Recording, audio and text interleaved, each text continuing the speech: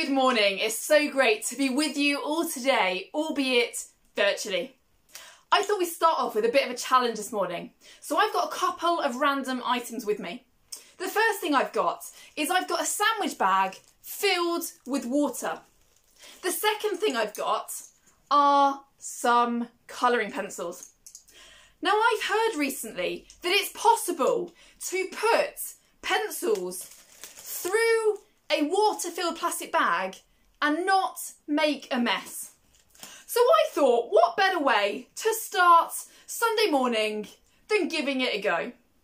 What do you reckon are the chances of me being able to do it? Do you have faith that it is possible to put a pencil through a water-filled bag and not make a mess?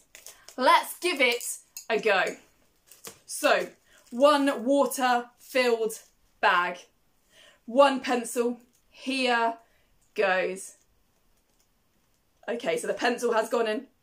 The pencil has come through our bag. We have one pencil in the water. Shall we give it another go? What do you think are the chances? Do you have faith that I can get a second pencil into my bag? Let's give it a go. It's in. And it's through the other side. And now we have two pencils in our plastic bag. I have a third pencil. What do you think are the chances of me being able to put a third pencil in without ending up with my head covered in water? Let's give it a go. Do you have faith that this third pencil will go through? I'm going to pop it into the bag. It's in. Is it going to come back out again? Okay, and our third pencil is through the bag. I have one final pencil. What are the chances? Do you have faith that I can get this fourth and final pencil through the plastic bag? Let's give it a go. The pencil has gone in. And the pencil has gone through the bag. 4 pencils through our plastic bag filled with water. Amazing.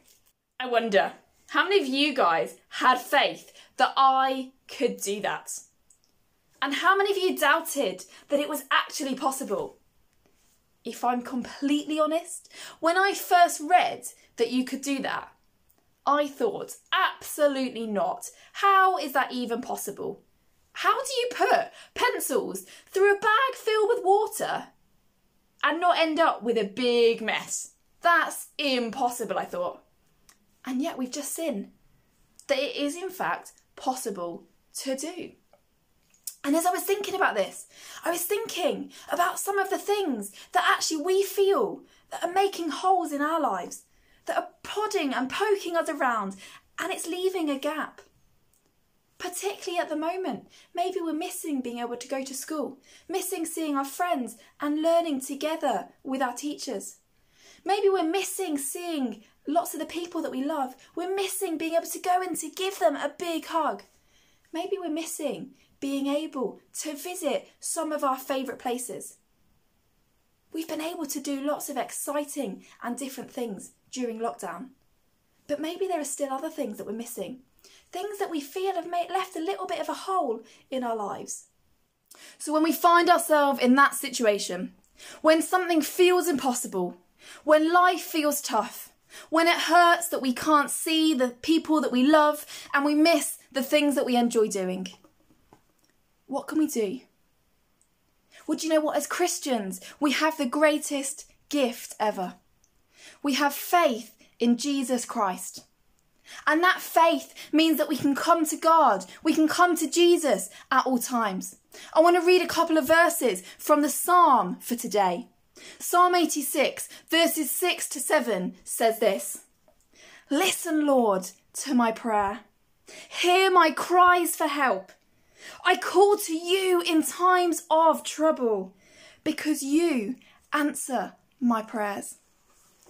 In the Bible, we read that when we are struggling, so when we're feeling like things are impossible, we can cry out to God for help and He will answer. That doesn't mean that He will take away the tough stuff that we're struggling with. It doesn't mean that He will remove those obstacles that we feel are impossible to climb over. The Bible tells us that God will never leave us or forsake us. And sometimes God's answer is it's okay. I'm going to walk this journey with you. I'm going to be right there beside you every step of the way through these challenges that you are facing. The Bible tells us that God loves us so much. The Bible tells us that God loves us so much that he knows the number of hairs on each of our heads. The Bible tells us that God knows when we sit and when we stand and when we lie down. The Bible tells us that God knows our thoughts before we speak them. The Bible tells us that God had planned us before the world even began. The Bible tells us that God has a plan for each and every one of our lives. That same God who loves us that much is the same God that we cry out to for help, the same God that answers our cries for help. Let me let you into a little secret about the challenge that I begin with. You see, the thing was that I'd had another attempt before the one that you saw. Watch this. That I can succeed for a fourth time. Let's try. Here goes. Oh, it just went everywhere. That's not cool. You see, the thing is, I absolutely managed to prove that something that I thought was impossible was indeed possible. But there were times when it went a little bit wrong and I got a little bit wet. There were times when no matter how much faith I put in my ability to undertake that challenge, it just didn't quite go to plan. But the thing is, our faith with God isn't like that. Because our faith with God is one that we can trust at all times. Our faith in God is one that we can rely upon in the situations that we feel are possible and those situations that we look at and go, that's just not possible. Because God is faithful to us. God keeps his promises. God hears our prayers and he answers them.